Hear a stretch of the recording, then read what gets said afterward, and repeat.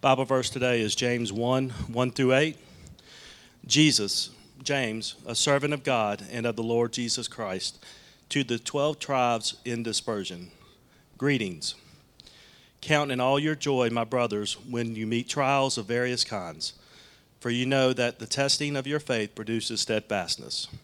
And let steadfastness have its full effect, that you may be perfect and complete, lacking in nothing. If any of you lacks wisdom, let him ask God, who gives generously to all without reproach, and it will be given to him. But let him ask in faith, with no doubting, for the one who doubts is like a wave in the sea that is driven and tossed by the wind. For that person must not suppose that he will receive anything from the Lord. He is a double-minded man, unstable in all his ways. Amen. You can be seated. Let's pray together. Father, it's a blessing to be together. It's a blessing to be before your word. And it's a blessing, God, to be convicted by your word. God, we pray that as we open your scriptures now and as we have even already heard them, God, that we would have tender hearts, open hearts. God, that you would speak in such a way that transforms our hearts. Lord, we know you have the power to do that. And we're dependent upon that each and every day. In Jesus' name I pray. Amen. Tomorrow morning is a Monday. Sorry to remind you if that's a sad thing to you. Tomorrow's a Monday morning, which means probably for many of you, you are going off to work or school or something of the like, and you've got your regular task starting tomorrow. Today, hopefully for you, is a day off, a break, a chance to relax, a chance to catch your breath, and then tomorrow morning, you're right back at it, back to the thing that you do with the majority of your time. You're back on the job, you're swinging a hammer, you're typing at keys, you're standing at the front of a classroom, standing in a boardroom, you're in meetings, you're making widgets, you're driving on the road, you're doing whatever it is, dishes, laundry, school, homeschool, something. You've got something to do tomorrow. After your day off today, you're going to do something. So let me ask you, for your Monday morning to work, will you take your faith with you? Is your faith a Sunday-only faith, or is it a Monday through Sunday faith? Is your faith a great thing for Sunday morning, a great day, great thing to do on your day off, and a helpful way for you to relax, or do you take your faith with you to work? And I don't mean just that you share your faith with your coworkers, although that is absolutely a part of that, but I mean, do you have a faith that works? Do you have a faith that functions? Do you have a faith that impacts the way you live? Do your beliefs inform the way you live? Is your life transformed by what you know and what you believe about Jesus? Are your deeds transformed by your theology? That's the question I have for you, and that's the question I want to keep before you over the next handful of weeks as we walk through a little bitty book in the back of your Bibles called the Book of James.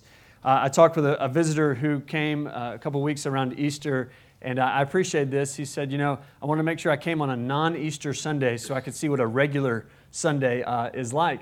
And I took this as a compliment. He said, it looked pretty much the same Easter as the week before and after. That was pretty much the same. We do the same thing here every Sunday. We sing, we pray, we preach the Bible. Like that's what we do. It's who we are. We applaud God.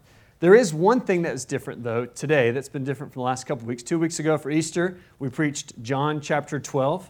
Last week, I preached Psalm 121. I enjoyed exalting Christ with you in both of those passages. But those were in different places of the Bible, right? Today, we're going to start in James 1, and Lord willing, if God doesn't return before, noon or 11:30 today, we'll make it through James 1:8. And you know where we're going to preach next week, Lord willing, if Christ doesn't come back? We're going to start in verse 9. And we might make it to, verse 18. And the next week, we're going to pick up in verse 19 of James chapter 1. You see what I'm doing there? We just are going to walk straight through the Bible. That is our commitment. It's not every Sunday. We take different things going. But our commitment as a general practice is that we want to practice what we call consecutive expository preaching. So we just walk through books of the Bible, just taking the next verse and explaining it, exposing it to you. My job as a pastor is not to give you my opinions.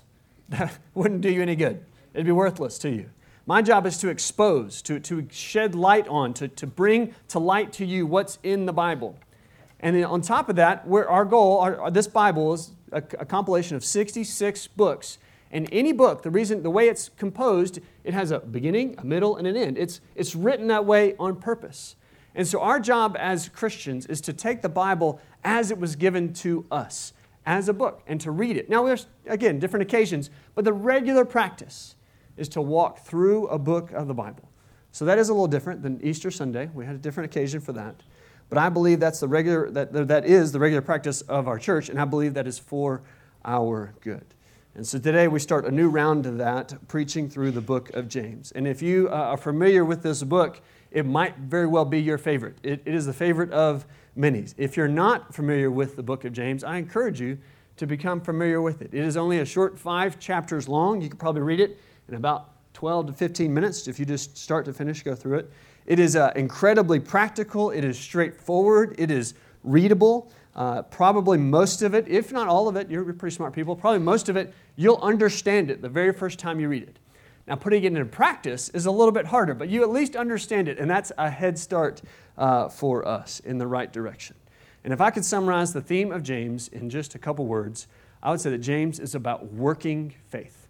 Working faith. And by that I mean it's a faith that impacts how you live. James's description to us of the Christian life is not that we believe something on Sunday and act differently on Monday.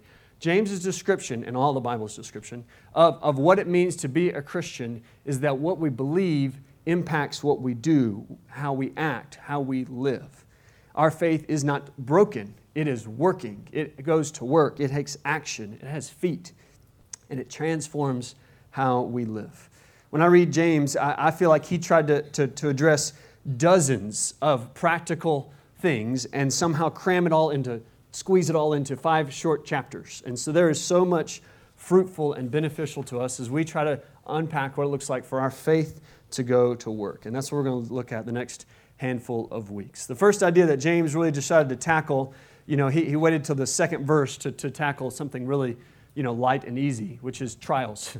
Not light and easy at all. He jumps right into an incredibly challenging and difficult reality that we all face. Trials, struggles, hardships, all the things that we look at. He calls them trials of various kinds. So this is probably, he has in his mind any number of things that are hard in our life. All kinds of trials, whether they be natural disasters or sicknesses or relational struggles or financial struggles, probably, for him, persecution in a major way. All those kinds of things. He's grouping it all together. And he says something that is just hard to hear, honestly. Hard to hear. If you're not too just Christianized over, if you can hear this as the first time, if you can remember what it would be like to hear this first time, or if this is the first time, hopefully this lands on you as hard as it seems to me. He says, "Count it all joy, my brothers, when you meet trials of various kinds." Like, really, James? Really, God? You want us to count joy? You want it to consider it a joy to be in a trial? Surely there's some kind of qualification or back step coming in the next verse, right? No, he doesn't back away from that. If he would have said to us, hey, I want to encourage you, just survive the trial you're in. We just said, okay, that seems like good advice. Or maybe if he had said, stay strong in the trial. Yeah, okay, thank you, James, that's good advice. Cry out for help in trial. Yes, that's a good idea. But count it joy? Consider it a joy to be going through trials?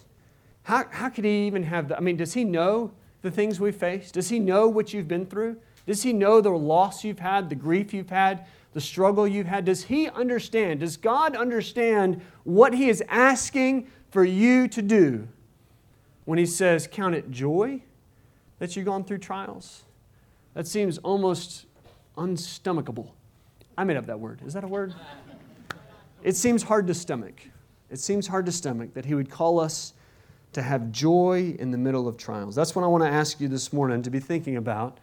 And really this whole passage from 2 to 8 is all about going through trials. So to try to get our minds around joy and trials, I'm going to do something a little different. I want to go to the end and work our way back up. I'm going to start in verses 5 to 8, then jump back up to 3 and 4 before we come back to joy. And I think if we can do it that way, we may have a better grasp of what he's asking us to do. So in verse 5, we read this. Again, this is in the context of trials. He says, if any of you lacks wisdom, let him ask God, who gives generously to all without reproach, and it will be given to him. So the first call for us, and I think we can get our hands around this a little bit better than that call to joy, at least to begin with. The first call is this: with faith, ask God for wisdom in trials. With faith, ask God for wisdom in trials. Okay, joy, that's a little hard for us to get our heads around. But we recognize, at least I hope you do, that when we face hard things, when we face difficulties, we need wisdom. It's hard to know how to just take the next step. It's hard to know which step to take when things are challenging. It's hard to know which step to take any day, but especially under trials, it can be hard to know the right path to be on. Wisdom, of course, is more than just knowledge, more than just information. Wisdom is about applying that knowledge, about that knowledge impacting how we actually live. Wisdom is understanding, and it's understanding it's lived out in the right way. It's the practical use of knowledge. And in the Bible, the way the Bible talks about wisdom, it adds a very important dimension to that. The world may talk about wisdom, but when the Bible talks about wisdom, do you know where wisdom begins in the Bible? In fear of the Lord. We did a series in Proverbs last year. The wisdom begins with the fear of the Lord, worship. Worship is wise in the Bible. And so is our holiness, our righteousness, our moral way of following God. One writer said, the person who's wise is the person who knows and practices righteousness. So if we're following a holy path in the Bible calls that a wise path. We want to be people, when things are hard and when they're good, that we're following God in righteousness. That's wisdom. So that's what we want to be seeking after. This is a very countercultural thing, of course. And one pastor and writer, Kent Hughes, said this: man, through his vast accumulation of knowledge, has learned to travel faster than the speed of sound. But he displays his need of wisdom by going faster and faster and faster in the wrong direction. He continued saying, man has amassed a huge amount of information about the world, but he shows an abysmal lack of wisdom by failing to live in it any better. We know a lot in the world, but are we wise? We have lots of information. You've got lots of facts. You've got lots of things you've studied. You know lots of things, but are we wise? Are we holy? Are we pursuing God with the things that we know? When we come to a trial, when we come to a struggle, do we just throw information at it? Do we just throw data at it? Do we just try to figure out the most analytical way, or do we rely on God? In our trials, James tells us, come to God and ask for wisdom. That seems so simple. The thing we need, we can ask for, and yet so often we don't. He's talking here, of course, about prayer. When you face a hardship, who do you turn to first? Call somebody, text somebody, Google. Google probably knows the answer, right? But when we face a real hardship, when we need wisdom, do we look to the things of the created world, or do we look to the Creator of the world? We should come to Him asking for wisdom. Why do we ignore the Creator when He has what we need? The thing that may transform us and bring us to a place of prayer is we recognize how good He truly is. Did you hear that verse? It said, if any of you lacks wisdom, let him ask God, who gives occasionally, who gives when he feels like it. No, that's not what it says. If any of you lacks wisdom, ask God, who gives generously to all without reproach. He is a generous Father. He is generous in His gifts. Matthew 7:11, if you then who are evil know how to give good gifts to your children, how much more will your Father who is in heaven give good gifts to those who ask Him? God loves to bless His children. Do we ask for wisdom? God wants to provide for you. God wants to help you navigate all the ups and downs and trials and tribulations of the world. And if you come to Him, He wants to answer that prayer. So do we come? The phrase that probably pierced my heart more deeply than any other in this passage this week was this little phrase that he says, He gives generally to all without reproach. Without reproach. That is that God is not disappointed. When we come to God in prayer, He doesn't fold His arms and say, how many times have I answered this for you, Philip? No, without reproach means He's not disappointed. He says, I am so glad you came. I am so glad that you came to me. You could have turned into anything else in the world, and yet you came to me. He loves being asked. If we see that generosity, if we see His goodness and His love, how could we not come? How could we not come to Him asking for wisdom? This is an amazing picture of the gospel, isn't it? What did we do to earn God giving us an answer to prayer? Nothing. We did nothing to earn His favor. We did nothing to earn His love. We did nothing to earn His affection. And yet He is gracious He has shown us grace upon grace and gracious beyond measure. If you lack wisdom, ask God for it because He graciously wants to give it. This is the same God who we read about when we read, "For God so loved the world that He gave His only Son." John 3:16. Or Romans 8:32. He who did not spare His own Son, but gave Him for us all, how will He not also graciously give us all things? How can we not rely on Him? He has given us so much. With faith, ask God for wisdom in trials. Ask God for wisdom. When we come as a person of faith. James gives a very vivid picture of what this looks like, to really truly trust in Him. And he compares it to being kind of out on the water. Verses 6 to 8, he says, "But let him who is ask in faith with no doubting. For the one who doubts is like a wave of the sea that is driven and tossed by the wind. For that person must not suppose that he will receive anything from the Lord. He is a double-minded man, unstable in all his ways." When we come to God, we come to Him knowing He is good, trusting He is who He says He is. That is faith. Faith is not just knowing in our minds, but knowing in our hearts how good He is. So when we come to Him in faith, our feet are firmly planted on that rock. But to doubt, to not trust Him, is like being out on the waves, being tossed up and down by the water. The water is pulled this way and that way by tides and wind and boats and all kinds of things that move the water around. It's unstable in all its ways. But faith is firmly planted. Now, I'll be honest that I struggle when I read verse 6 because I'm trying to understand what does this doubt look like? Because you read through the Bible and there's all kinds of people who don't always seem to have it always figured out. It's not like everybody who's God uses comes to faith and then they're rock solid for the rest of their life, right? I mean, look at Abraham, who is an incredible man of faith, and yet he doubted at one point and tried to go about pursuing God's promises his own way. Or take Gideon, who's an incredible man of faith, and yet he asked for, "God, prove it to me one more time, prove it to me one more time," over and over again. And yet both of those guys make the Faith Hall of Fame in Hebrews 11. So what does it mean to talk about doubting? He criticizes the person who is doubting. So what does it mean if it doesn't mean that we are always, for sure, have it always figured out? Well, verse 8 helps us understand what that doubt looks like. It says, "He is a double-minded man, unstable in all his ways." Literally, the word here is double-souled. You got your heart going in two different directions. Your soul is divided. It is not united to Christ. It is not pursuing Christ only. It's pursuing other things. Some of you are reading James for You by Sam Alberine. If you're not, I encourage you. It's a good resource as we study this. And he makes a similar comparison. He says this double-minded man is like somebody who comes to the edge of the dock and then puts one foot in the kayak and then hangs out there for a little bit. And you know how that's going to go, right? You kind of wobbly, and then it slips a little further, a little further, a little further, until you're doing the splits and you just land in the water, all right? Or I heard somebody say it's like putting 2 feet on the back of 2 different horses. It's not going to last very long. Not going to last very long. To be double-souled, to be double-minded, is to have your affections, your desire, the heart. Faith is always a heart thing, not just a mind thing. Your heart, your soul, going in 2 different directions. You got 2 allegiances, and you're divided, and that's not going to work. You're two-faced. Not genuine. Genuine faith says, "God, I need You. I trust in You to provide for me." Two-faced faith would say, "God, I need You, but I'm also going to pursue this thing to solve my own problem." Jesus taught us, love the Lord your God with all your heart, not half. With all your soul, not half. With all your strength. Our souls shouldn't be schizophrenics. One way on Sunday, a different way on Monday. We are one soul pursuing one God. If any of you lacks wisdom, let him ask God, who gives generously to all without reproach, and it will be given to him. That's a promise you can cling to.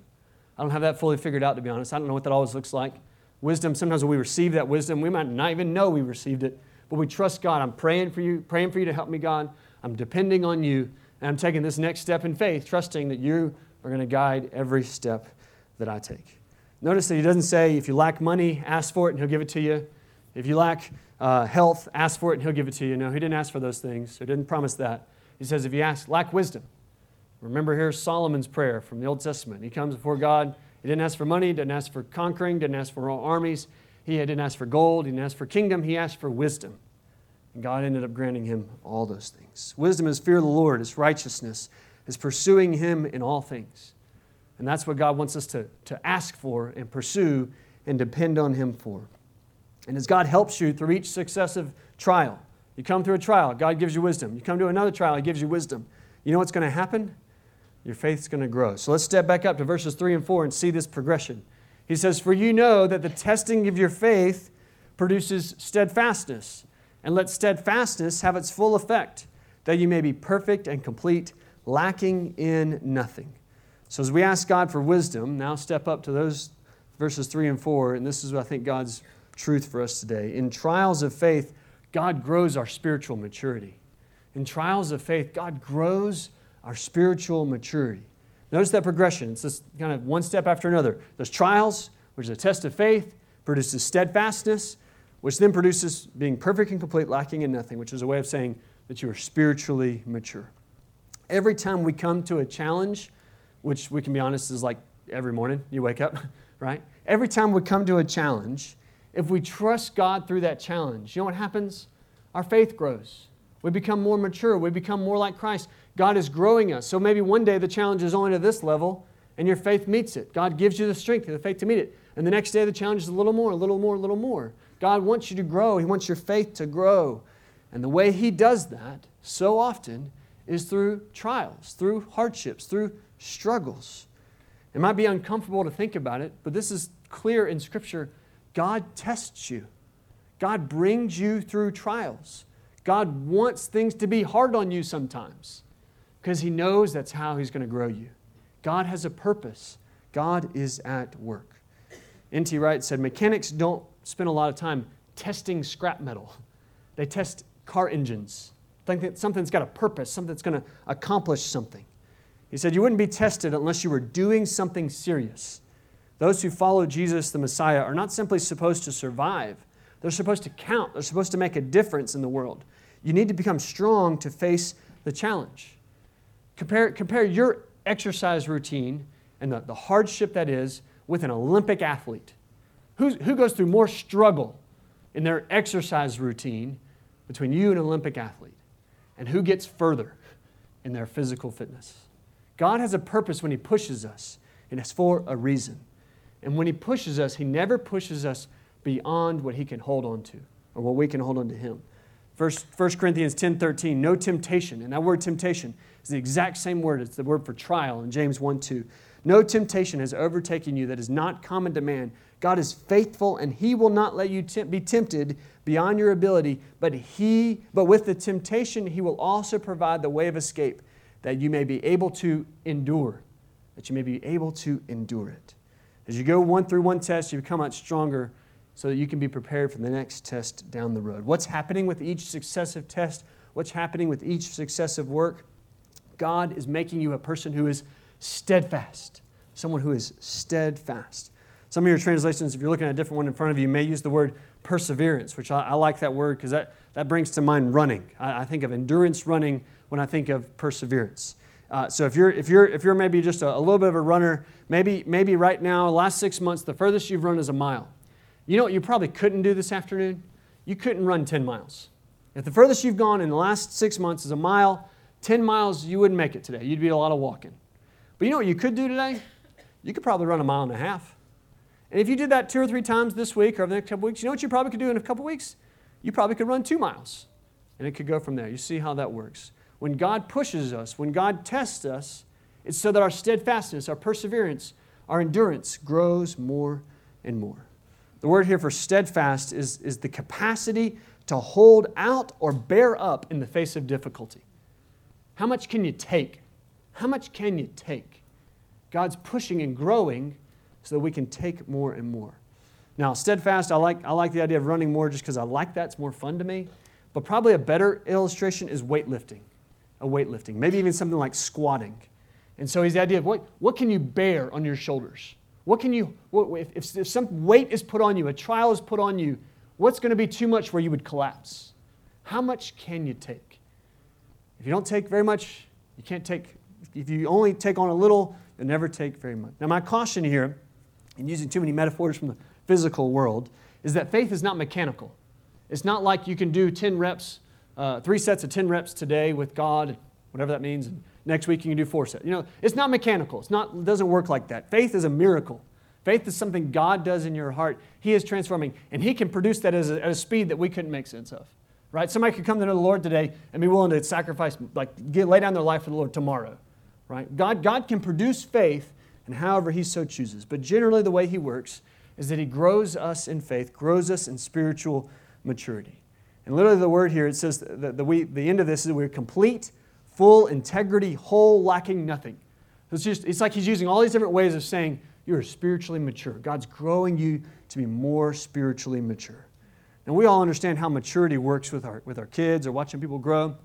Like take my kids who are kind of stair-stepped. My 2-year-old, she really likes for us to read her books that are pretty short, like you got about 5 minutes at most, and there's color pictures. Maybe a hard book so that when she bites it, it doesn't fall apart. Like that's where she is.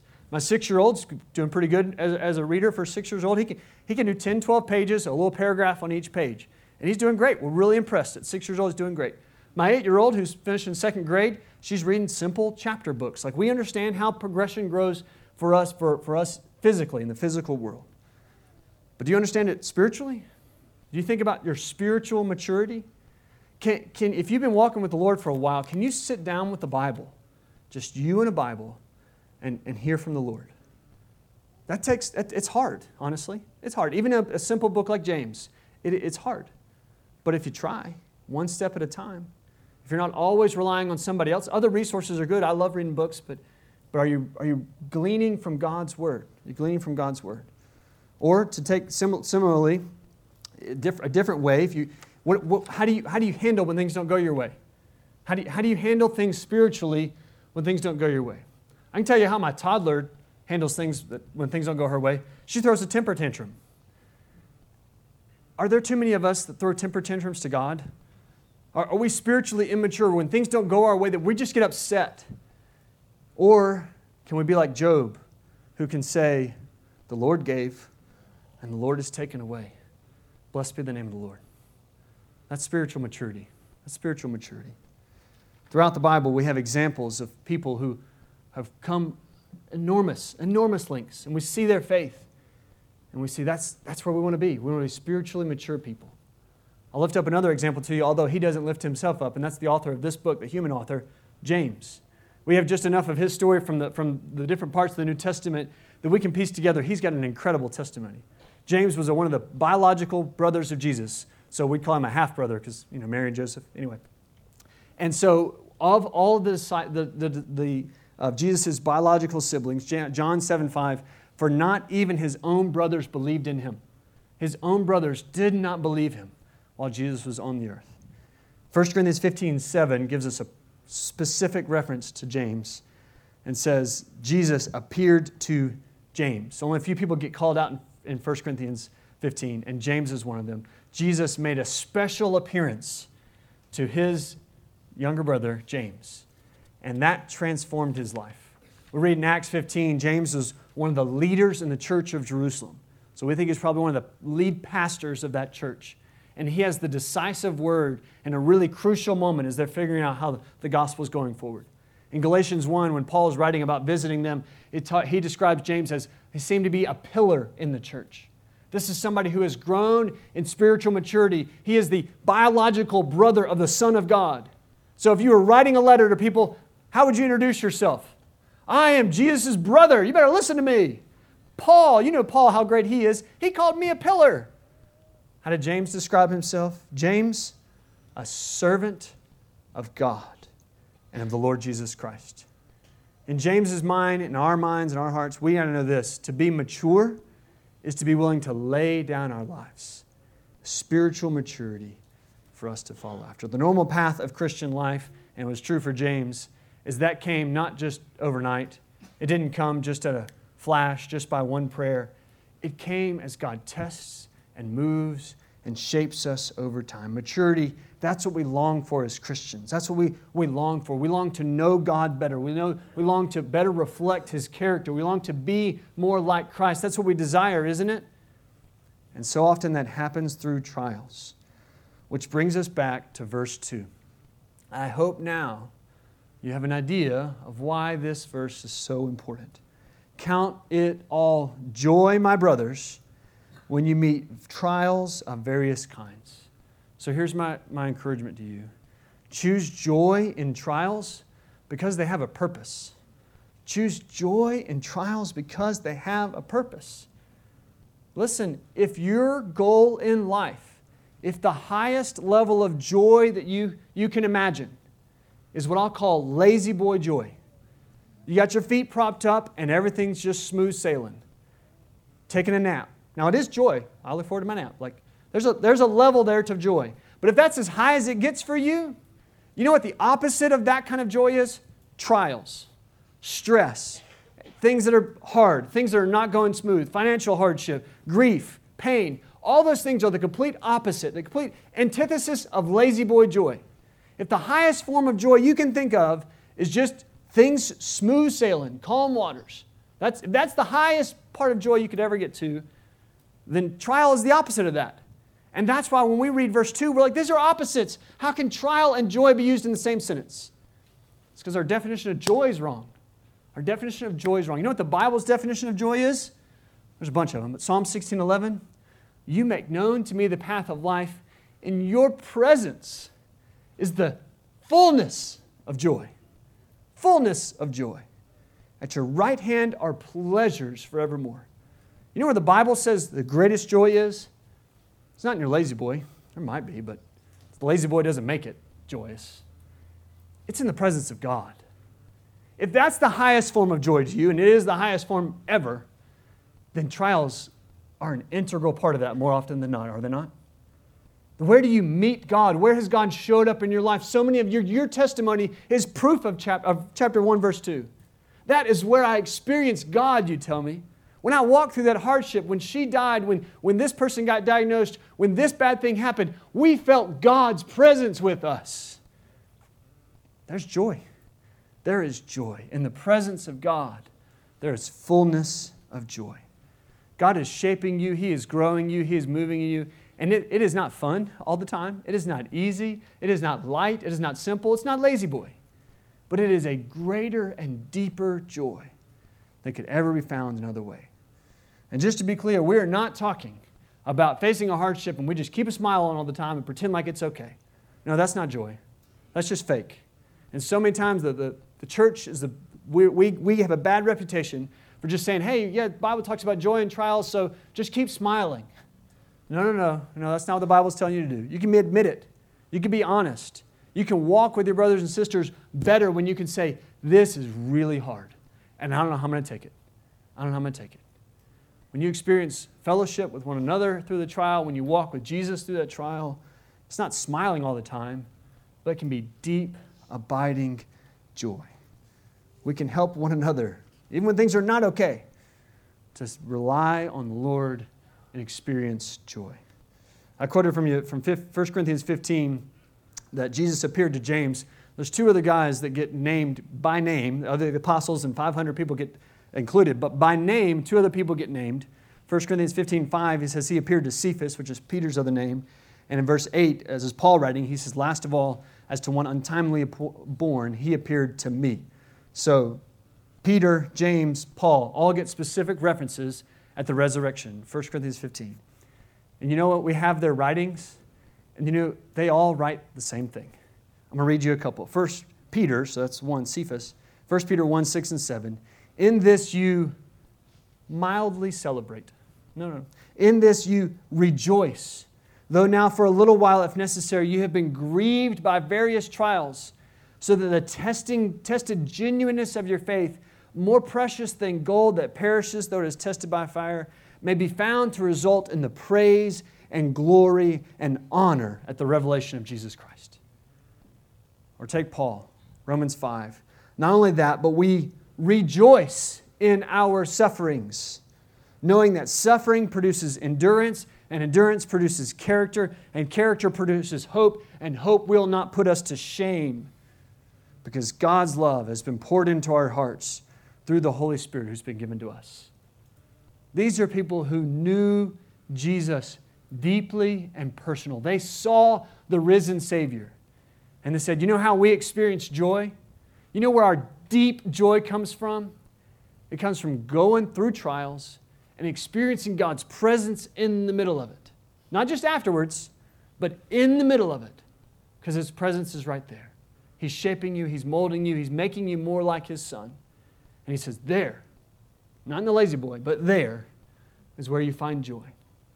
Count it all joy, my brothers, my sisters, my family, when you face trials of various kinds.